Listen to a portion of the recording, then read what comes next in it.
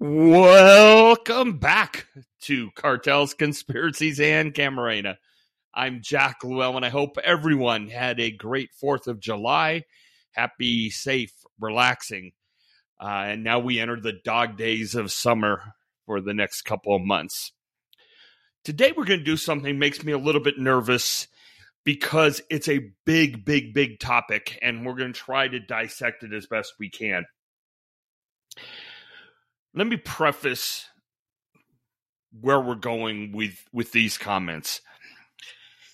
In our current world, there's lots of places to get news. There's lots of places to get information about the drug crisis, fentanyl, the war on drugs, Mexican cartels, right? There's news channels, there's blogs, there's social media.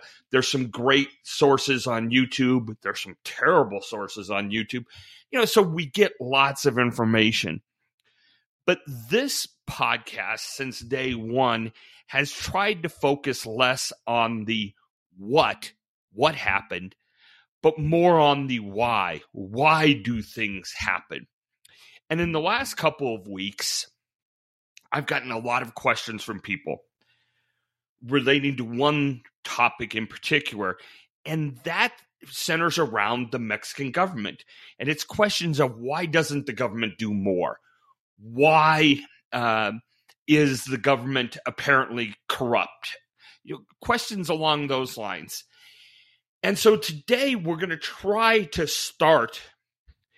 at least start a discussion of the Mexican government, the kind of atmosphere of corruption in Mexico. And our focal point is going to be less on the history, history per se, but looking to today and understanding how history has influenced Mexico, how it has influenced Mexico's feelings about America, and how that then translates into the relationship between the Mexican government and the cartels today.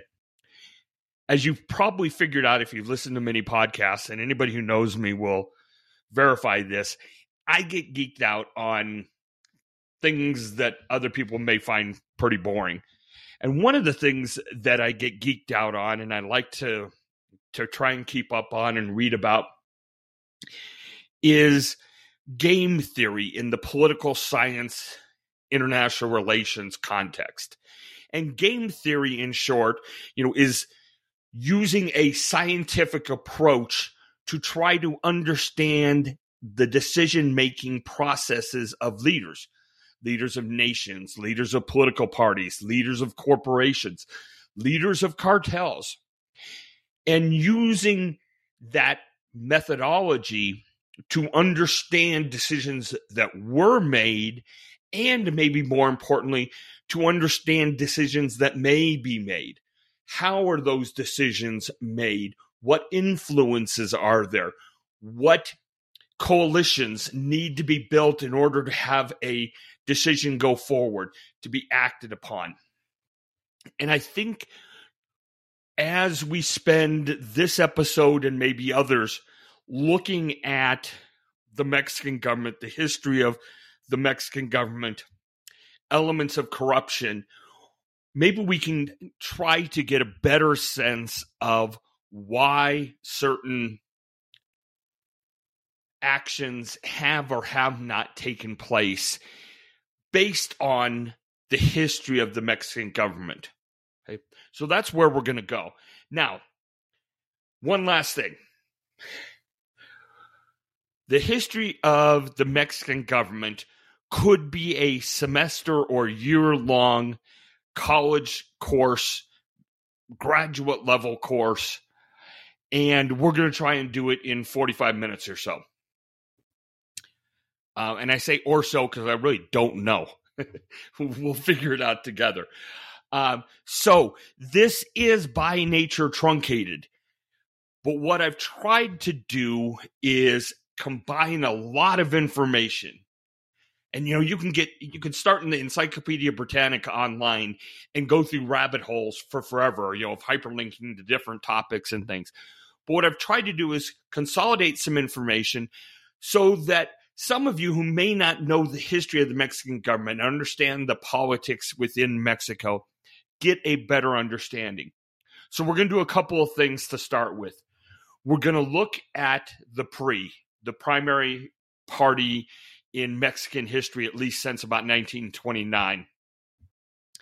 We're going to look at 3 Mexican presidents in particular, and you'll see why we picked those ones.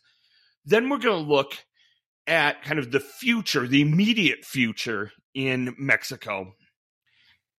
We also get lots of questions, lots of discussion about corruption in Mexico. And believe it or not, there are a couple of groups that really study corruption in world governments. And I found some very, very interesting studies and facts, relatively recent, about corruption in Mexico. And we're going to talk about those as well. We're going to play it a little bit by ear and see if we get to all of that today or if this ends up being a 2-parter.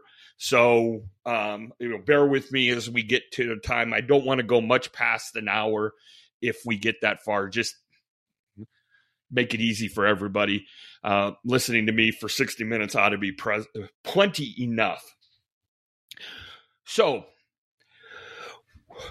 going to the beginning, let's talk about Mexico's government. We're going to talk about it since 1929. Okay, the Institutional Revolutionary Party, Partido Revolucionario Institucional, that's probably pretty close to the pronunciation, which is the PRI, P-R-I, is the most dominant political party in Mexico over the last 100 years. Okay?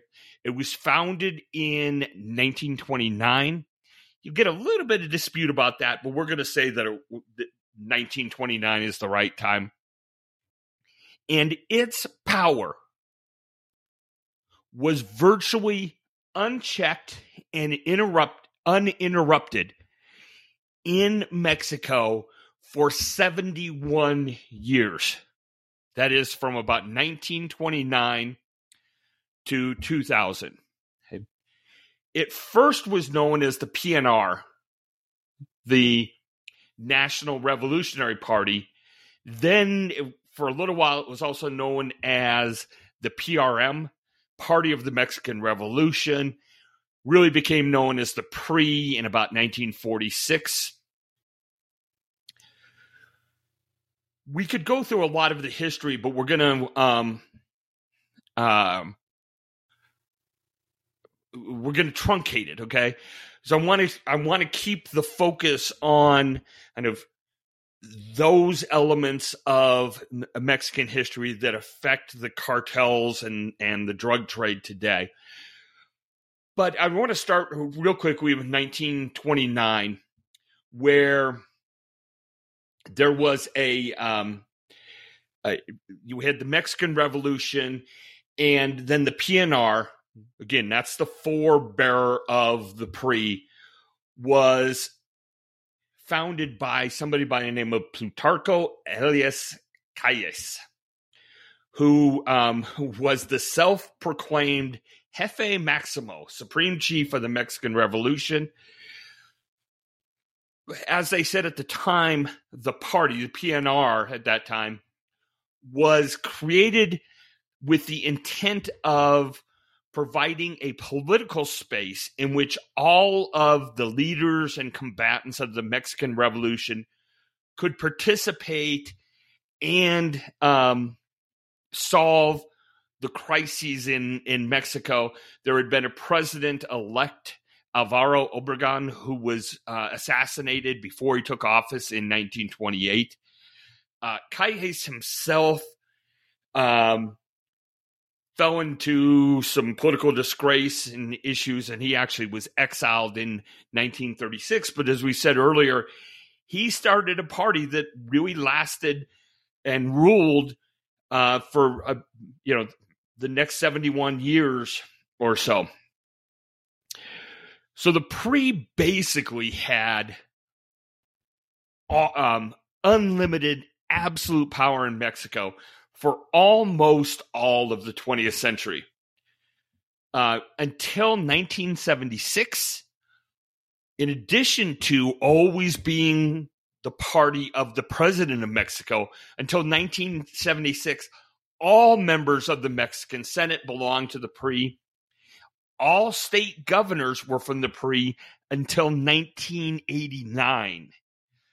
So to say that they were the party is not an exaggeration. And I've got a quote from a Peruvian writer that I'll get to in just a second that you'll like. Look, there is no doubt that the PRI used elements of repression, used elements of co-option, used elements of corporatism, used elements of manipulation of the media, manipulation of currencies in order to hold on to power. Okay. There were at least 3 presidential elections that were accused of having irregularities or fraud. Those would be in 1940, 1952, and most importantly, 1988. And we'll talk about 1988 in a second. One of the things that's interesting about the PRI is if you start to look at its ideologies. And the ideologies changed dramatically over time, not necessarily because of the party itself, but because each time a new president came in, was elected or came through the process of the PRI, but each time one was elected, that president could shape the course of politics and ideologies in a fairly unique way. And I know that's bad grammar, so forgive me. One of the things to keep in mind is under the Mexican Constitution, presidents are elected for 1 6-year term. Okay. During the 1980s or so, the PRI, as it's now constituted, kind of took shape, mostly characterized as being center-right. You had presidents that were concerned with, and we will talk about these in more detail, but the privatization of state-run companies to some extent, closer relations with the Catholic Church, and more of an embrace of free market capitalism, for better or for worse. In about 1989, some left-wing members of the party abandoned the PRI and formed the Party of the Democratic Revolution, Partido de la Revolución Democrática. All right, here's the quote that I really like. So this actually is from 1990, but a Peruvian writer by the name of Mario Vargas Llosa, he described Mexico under the PRI regime as being the, quote, perfect dictatorship. And here's what he says. I don't believe that there has been in Latin America any case of a system of dictatorship which has so efficiently recruited the intellectual milieu, bribing it with great subtlety. The perfect dictatorship is not communism, nor the USSR, nor Fidel Castro. The perfect dictatorship is Mexico because it is a camouflaged dictatorship. Isn't that a great line? Because it is a camouflaged dictatorship. We're going to talk about this in a minute, but PRI lost the presidency in 2000, continued at that time to hold on to most of the state governments, fairly influential at the local level still. 2006, they had a disaster. That was a horrible year. But PRI continued to, stick it out. They again controlled a lot of the local apparatus, And even though Roberto Madrazo, who was their candidate in 2006, not only lost the election, he finished in third place and did not carry a single state, not one. But they won a lot of seats at the municipal and state levels. They won dramatic gains in the Senate and in the legislature in 2009. And in 2012, it regained the presidency with the election of Enrique Peña Nieto. But Peña Nieto's administration was beset with a number of issues, corruption scandals, crime rate. And in 2018, Jose Antonio Meade was their candidate for president. He lost badly, far worse than even in 2006. And as we'll talk about in a minute, you can see at the national level, at least, the PRI's influence is much, much, much less than it was. Okay. We are going to, let's see. I'm doing this on the fly a little bit of thinking about how much we want to talk about. One of the things that, again, talking about how important it was, the pre-party, that is, I said earlier, in 1989, the PRI lost the gubernatorial election in Baja California Norte. That was their first gubernatorial loss ever, which is really just amazing if you think about it. All right. We are, I guess we'll go to 2000. Let's move all the way up to 2000. So the president at that time was Ernesto Zedillo, who was a cabinet secretary, and he succeeded Salinas, who we'll talk about in just a minute. Zedillo, did a number of things. He was won comfortably, but it was the narrowest election for a pre-presidential candidate ever. He instituted several reforms, but political corruption still remained. At the midterm elections, the PRI, for the first time ever, lost a majority in the House of Deputies. First time ever. And in 1999, before the next presidential election, he didn't nominate his successor. Basically, up until this time, and we're going to talk about this in a little bit more, but up until this time, they didn't really have the primaries like we have. They would just have whoever the outgoing president would say, I want so-and-so to be the leader of the PRI, and they're going to run for the presidency. And it was almost a, hand-picked successor.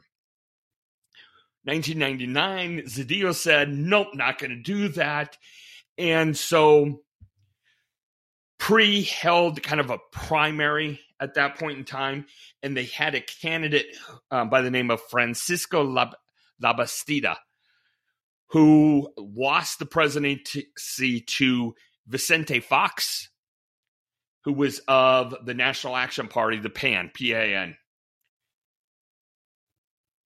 Okay. Want to talk about three Mexican presidents in particular, and you're going to see why based on the dates. So, Miguel de la Madrid Hurtado was a pre-president, 59th president of Mexico, serving from 1982 to 1988. De la Madrid is interesting. He came in after Jose Lopez Portillo, and most people kind of say he inherited an economic mess. There was a huge financial crisis.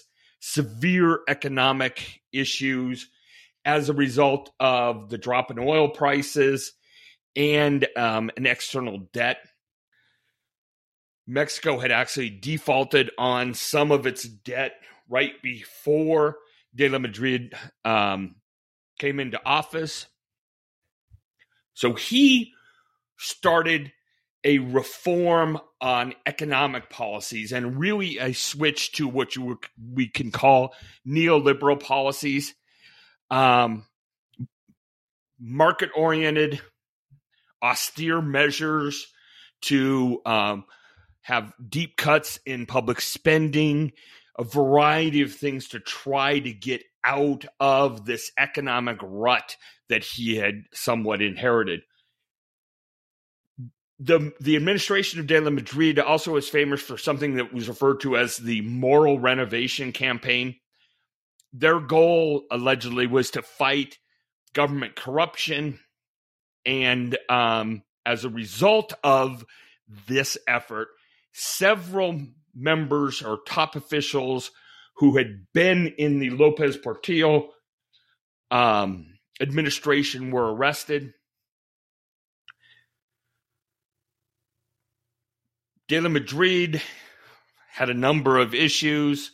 In particular, they were heavily criticized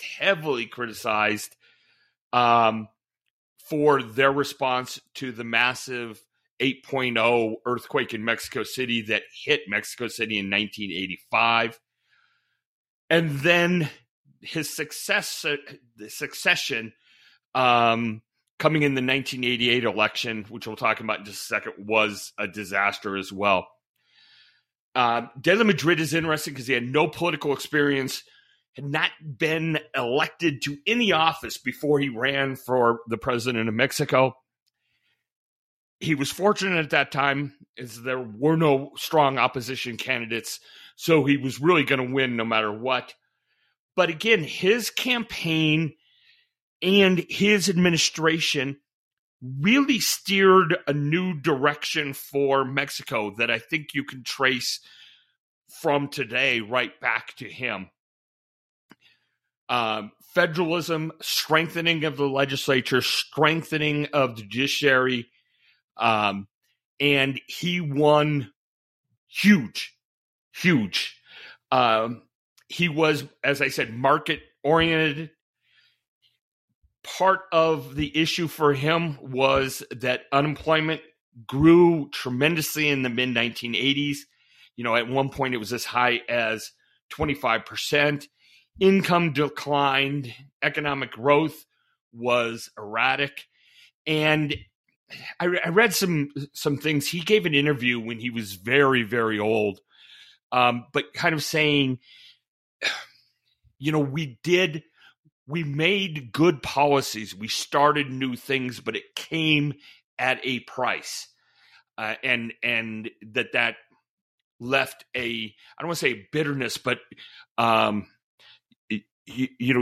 just a dissatisfaction with the way things worked out, even though he thought his policies were good. Some of the other things that happened: widespread privatization, reduction of tariffs.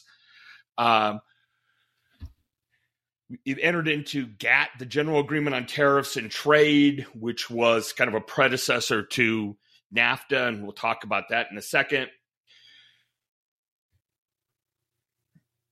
During his opposition, that National Action Party, PAN, became very popular, especially in northern Mexico.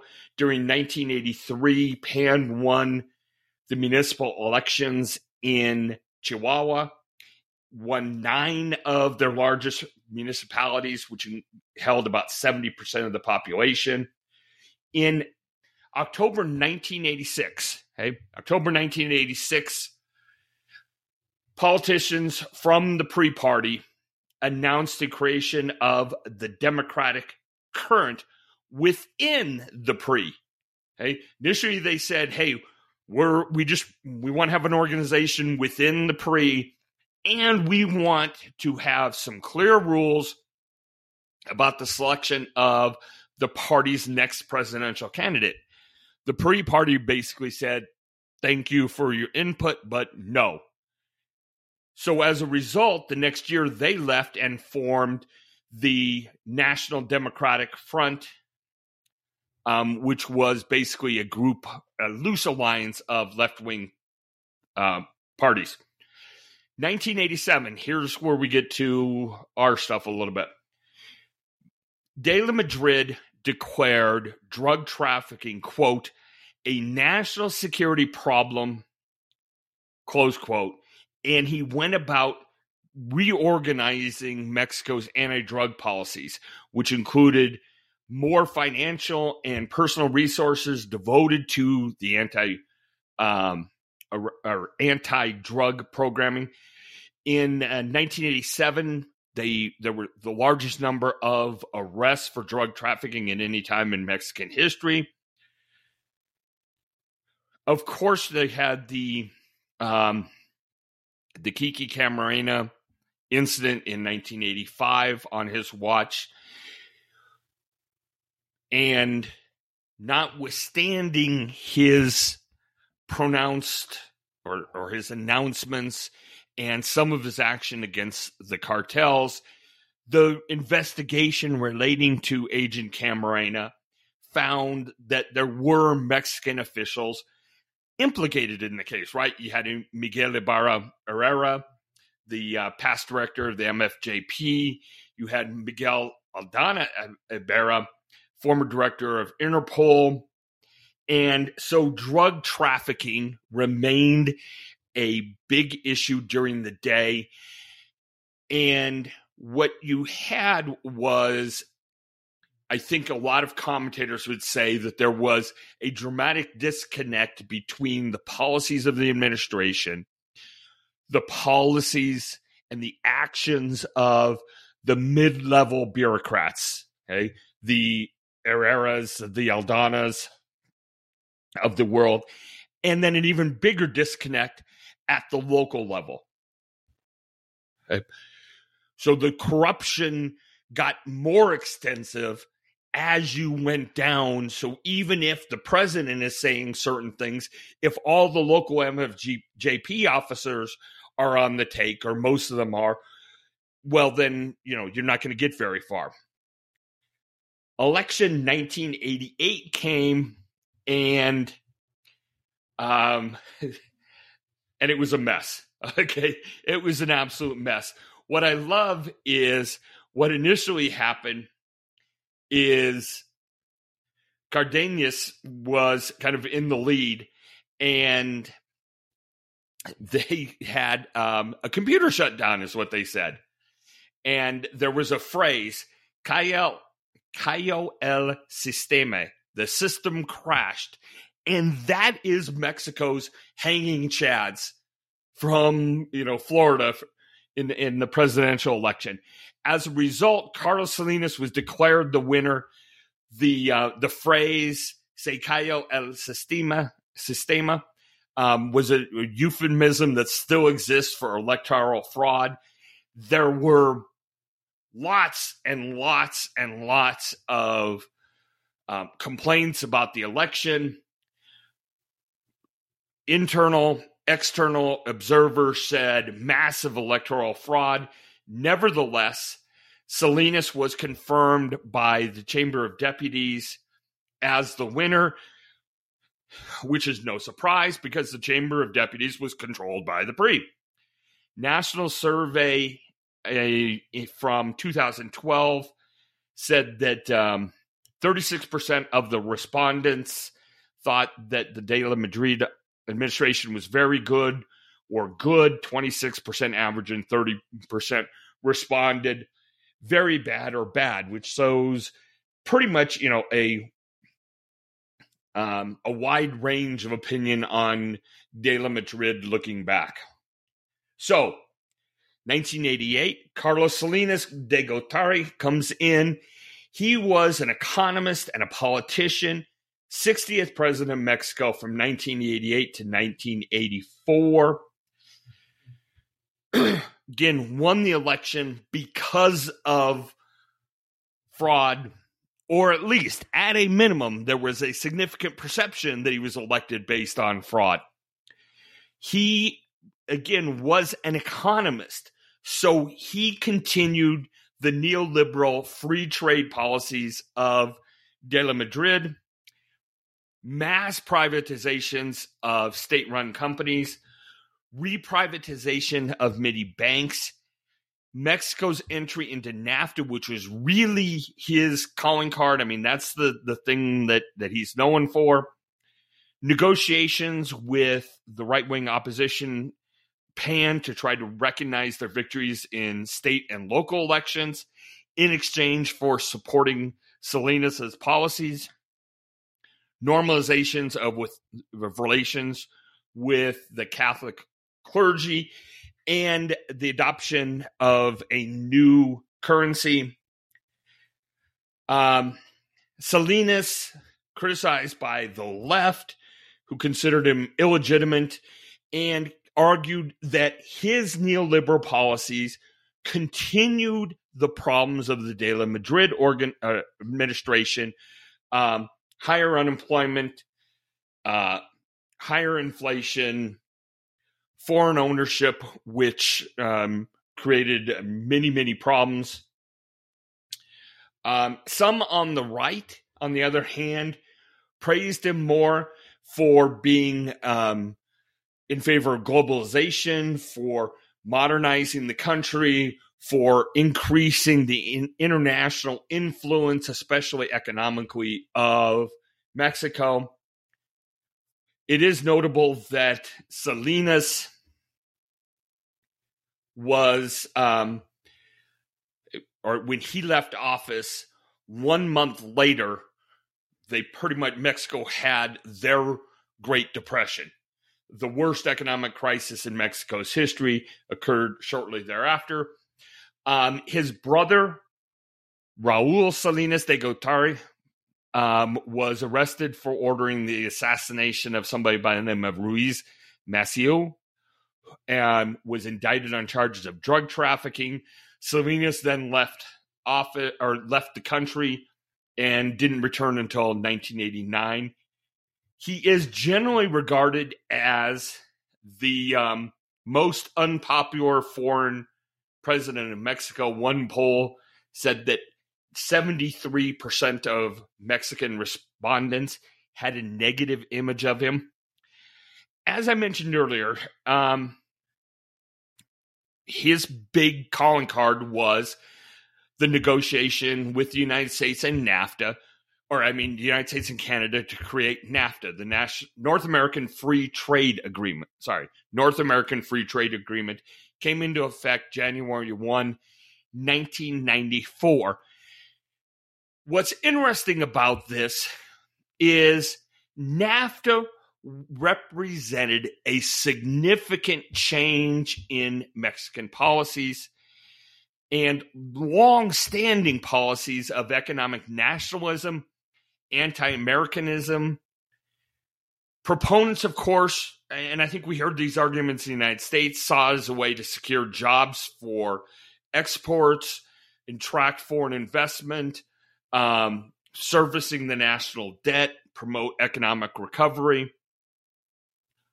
The change in policies, moving away from this economic nationalism, anti-Americanism, was controversial, and it was opposed by organized labor, many Mexican academics, many non-governmental organizations. And I think remembering that is really, really important. There is no doubt in my mind that between 1994, when NAFTA took effect, and today, the economic relationship between Mexico and the United States has changed. They become more interdependent. There is definitely more market availability for Mexican goods and products in the United States than there was. There are more companies in from the United States manufacturing in Mexico. So the trade has increased as a result of NAFTA. I don't think anyone can legitimately argue that. But the concerns that many in Mexico had about NAFTA, about that economic cooperation, and not just cooperation, but now, you in some respects, you're so closely aligned, that concerned many people before NAFTA came into effect, and I think it still exists today. And I had a number of discussions in a couple of different forums about, presidential candidate DeSantis is out there saying, well, we're going to go use the military and we're going to do certain things. And other people talking about, all right, we're going to, they're going to use American forces to help go after the leaders, things of that nature. And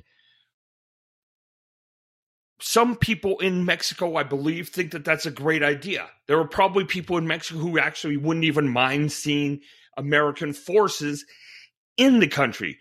I don't think the leadership is ever going to allow that. But my point is, there are also many, many people in Mexico who feared that, who worried about NAFTA, who worried about Americanism seeping into Mexico, that worried about economic and territorial creep by Americans and American companies, who have a deep-seated concern and a fear of American intervention in Mexico, even if it's to deal with the cartels that they are against. Okay? And so if we don't recognize the history of some of this, and obviously the anti-American sentiment goes all the way back to the Mexican Revolution and before that. But NAFTA is a great, concrete, modern example of it. And the feelings that many in Mexico had about NAFTA that continues to this day and informs how both nations think about handling the cartel situation. Okay? That's why I think it's so important to walk through these things and understand them. All right.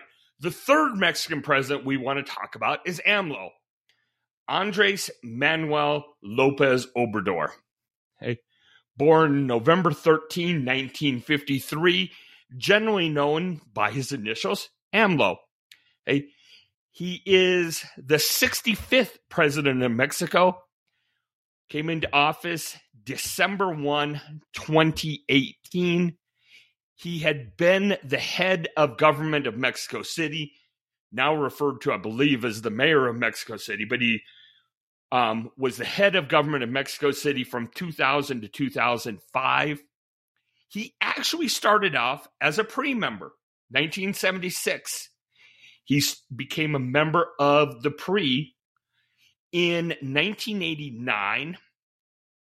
He left PRI, joined the Party of the Democratic Revolution, PRD, became that party's 1994 candidate for governor of Tabasco, which is the state from which he comes. And he was the national leader of the PRD from 1996 to 1999. 2000, he was elected head of government, as I said, of Mexico City. His policies on crime, infrastructure, social spending made him a popular figure on the left. Remember, center right, this really is a movement, again, along with some of others, to move the country a little bit more left than PRI had been. Lopez Obrador was nominated as the presidential candidate for what they called the Coalition for the Good of All. Coalition for the Good of All. during the 2006 elections. Again, López Obrador was essentially running against Vicente Fox's protege, Felipe Calderón. All kinds of issues came up, recount, etc. Thousands of supporters marched in the streets for a recount. López Obrador ends up holding a big, massive ceremony in Mexico City's main square, declares himself as the legitimate president of a parallel government. You all know how parallel governments work. So Calderón is declared the winner. In 2012, López Obrador ran as the PRD's candidate for the presidency. This time he finished second to the PRI's Enrique Peña Nieto, who was the former governor of the state of Mexico. And every place I see him referred to as the handsome former governor. So he must have been a good-looking dude. López Obrador finished ahead of the PAN candidate, the National Action Party, PAN. And again, he said, hey, election laws have been violated by PRI. I'm a bad loser. I'm pissed off. And there was a recount of more than half of Mexico's polling places. Peña Nieto's victory was upheld. Disenchanted with the support that he got, López Obrador founded a new political party, the National Regeneration Movement, which in Spanish, forgive me here, Movimiento Regeneración Nacional, or Morena, M-O-R-E-N-A. As the 26th election campaign approached, López Obrador staked out a position as the Moreno party leader. He emphasized his opposition to NAFTA, and he also criticized Peña Nieto's decision to open up Mexican industry, or the energy industry, to private investment. In the 2018 election, he easily won victory. I mean, it was a landslide, beating Ricardo Anaya Cortez of PAN, Jose Antonio Meade, the technocratic candidate of the PRI, and an independent, all of whom conceded within 2 hours of the polls closing. López Obrador's election marked the first time in nearly 90 years that the Mexican president had not been elected from either PRI or the PAN parties. During his campaign, he moved a little bit to the center, not much different than you see a lot of candidates in the U.S. You run left or right, depending on your party, to get your nomination. And then in the general election, you tend to tack a little bit more to the center. At least that was traditional. May not have been the case in the last couple of elections. His message focused on several things, primarily narrowing the wage gap and the wealth gap, improving the lives of the poorest citizens, reducing the violence that had resulted in the highest annual murder total in 2 decades in 2017. And as with virtually every president before him, eradicating the corruption that was said to be endemic in Mexican society. He declared, as we all know, an end to the drug war, and announced that he wished to shift away from capturing drug lords to reducing the violence and paying more attention to health and socioeconomic concerns. Despite this, The first year in office we saw, or the first year of AMLO's office, murder rate increased dramatically. As a result, Lopez Obrador sent the newly reformed militarized National Guard to fight crime. We can have a whole bunch of different arguments and questions about, whether the Army's control of security has been good or bad. He initially was far more of the hugs, not gunshots policy. That really didn't fly well with the security forces.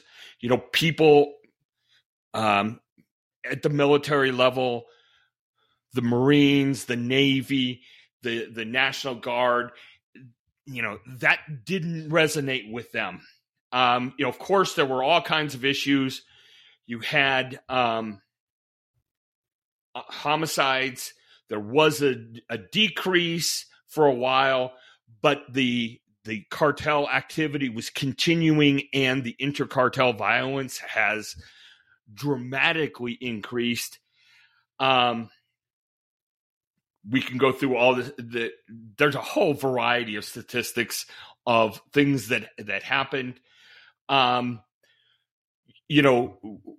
We've seen kind of a shift, right, with respect to the cartels. During his administration, there was the disaster of the first time that Ovidio Guzman was picked up. Then he was released. Then he was later, captured.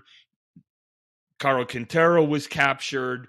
There've been some successes, if you want to talk about them, and kind of a shift away from the idea of don't go after the capos, don't go after the heads.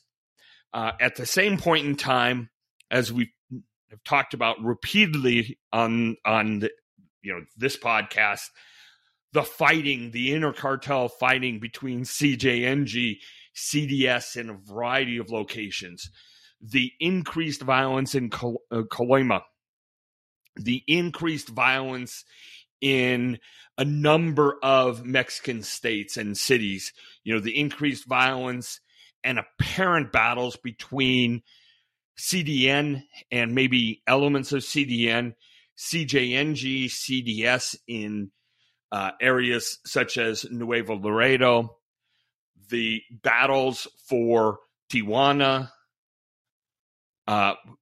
so some good, some bad with AMLO. Obviously, a lot of people in the United States thinking that he has done less than he should have to fight the cartels, certainly has not cooperated with the United States in a level that some might like. If you read my newsletter, there's a great thing in there. Presidential candidate Governor DeSantis from Florida, was on Fox News this week, confronted with polling that continues to show him far behind Donald Trump. And in fact, most of the polling seeming to indicate that since he formally declared as a candidate, his numbers have gone down, not up. One of the things he said is one of the reasons for that is because AMLO keeps criticizing him because he knows that DeSantis will take a stronger stance on the border and on cartels than would either Trump or whoever the Democratic nominee ends up being, most likely President Biden. So I just thought it was hysterical, though, that his polling numbers are because AMLO doesn't like him. So where do we go from here with respect to the Mexican government and politics? In the June 2021 midterm elections, the Lopez Obrador coalition lost some seats in the lower house. They still have a majority, but they weren't able to secure kind of a super majority in the Congress. main opposition was a coalition of the three traditional parties in Mexico, the PRI, the PAN, and the PRD. Mentioned earlier that it used to be that the president of Mexico basically handpicked their successors. Well, the party for AMLO is not doing that this year. Instead, they're having kind of a almost like a primary, but it's not really a primary. It's more akin, I think, to the Iowa caucuses, where they're going to have some polling and things to try to determine who the next candidate should be. There are two primary candidates. There is the Mexico City mayor, a former Mexico City mayor, Claudia Sheinbaum, and then former foreign minister Marcelo Ebrard. They are essentially tied in some recent polling. Had long been reported that former Mexico City mayor Claudia Sheinbaum was AMLO's preference. Nevertheless, you have this close race with the former foreign minister. They're going to hold a 3-month internal race to pick the successor, which again is a pivot from the way it has been. Here's something interesting. So in these polls that recently came out, and polling in Mexico is a little bit different than in the United States. It's less well entrenched. Not saying that it's any better or worse, but we have long had polling groups and things in internal polls. Mexico's done that a little bit differently. It's again in part because the races were a little bit different, but there are now a couple of groups in Mexico that are really taking the polling very seriously, putting some increased scientific methodology to it. Polling is always going to have some vagaries. Sometimes there's going to be better polls and less better polls, but you can learn from them. So anyways, these polls came out, showed we've got this near dead tie between Sheinbaum and Ebrard. They also asked a couple of other things. 50% of those surveyed said that security is the country's main problem, followed next by the economy at almost half of that. Okay. And 7 out of 10 in the polling considered or thought that criminal organizations have grown more violent and larger and more influential. And 53% called for a change in strategy.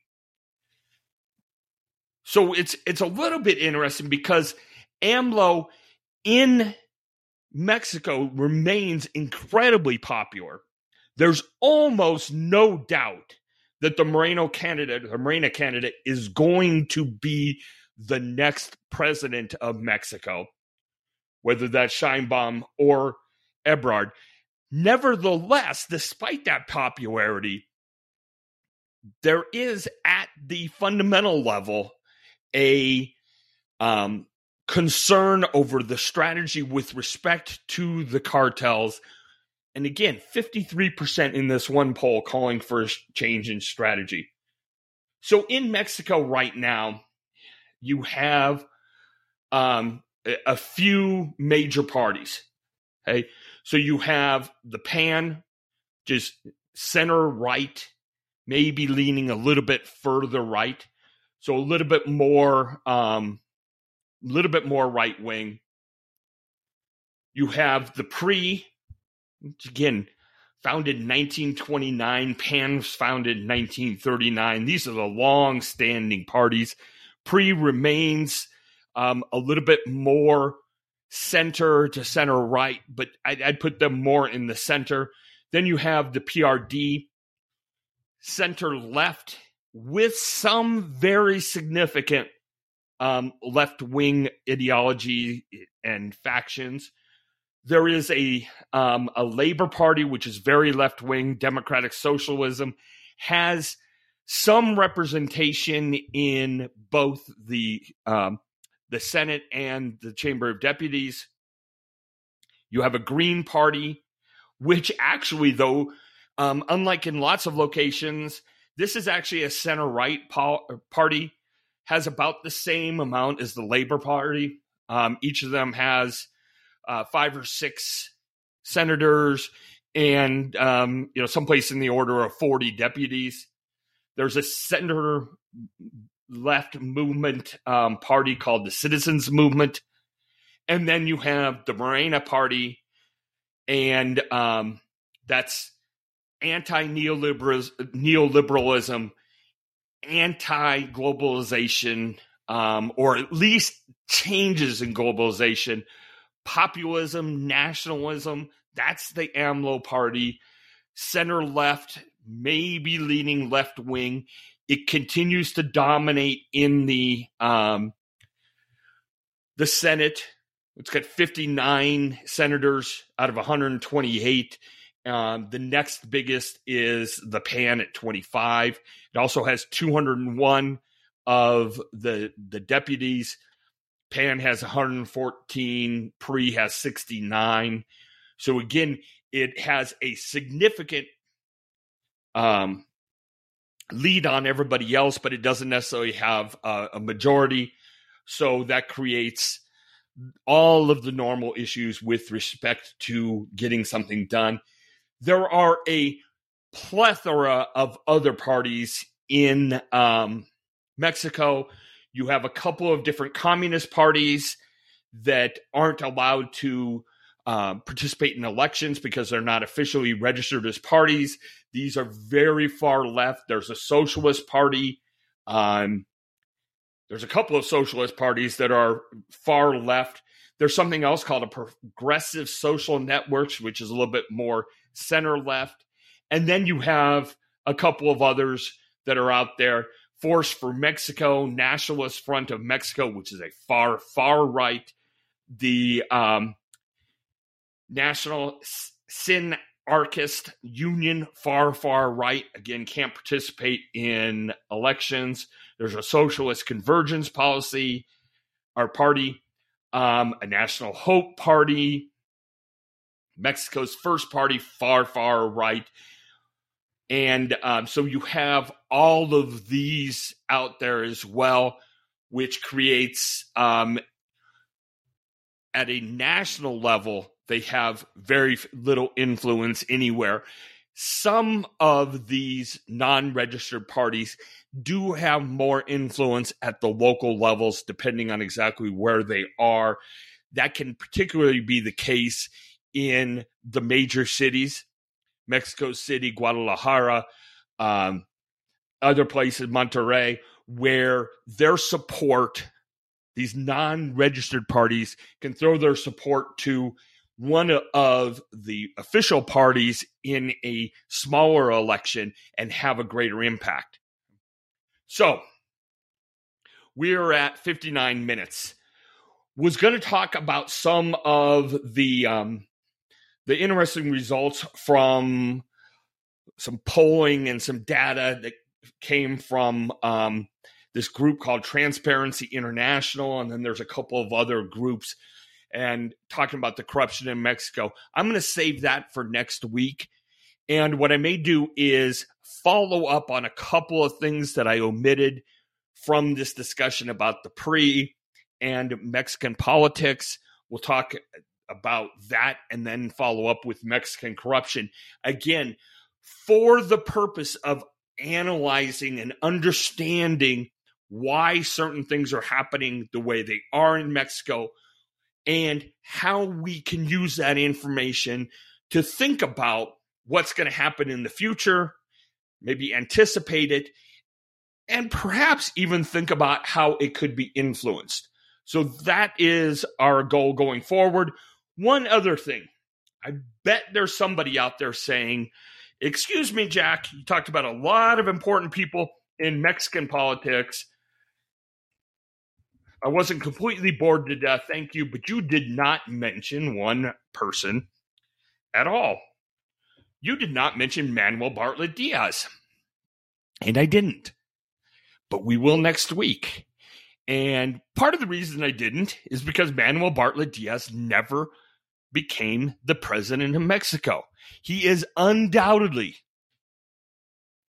the most important, influential, and powerful politician in Mexico, probably in Mexican history, who did not become president of Mexico. We're going to talk about him next week as well.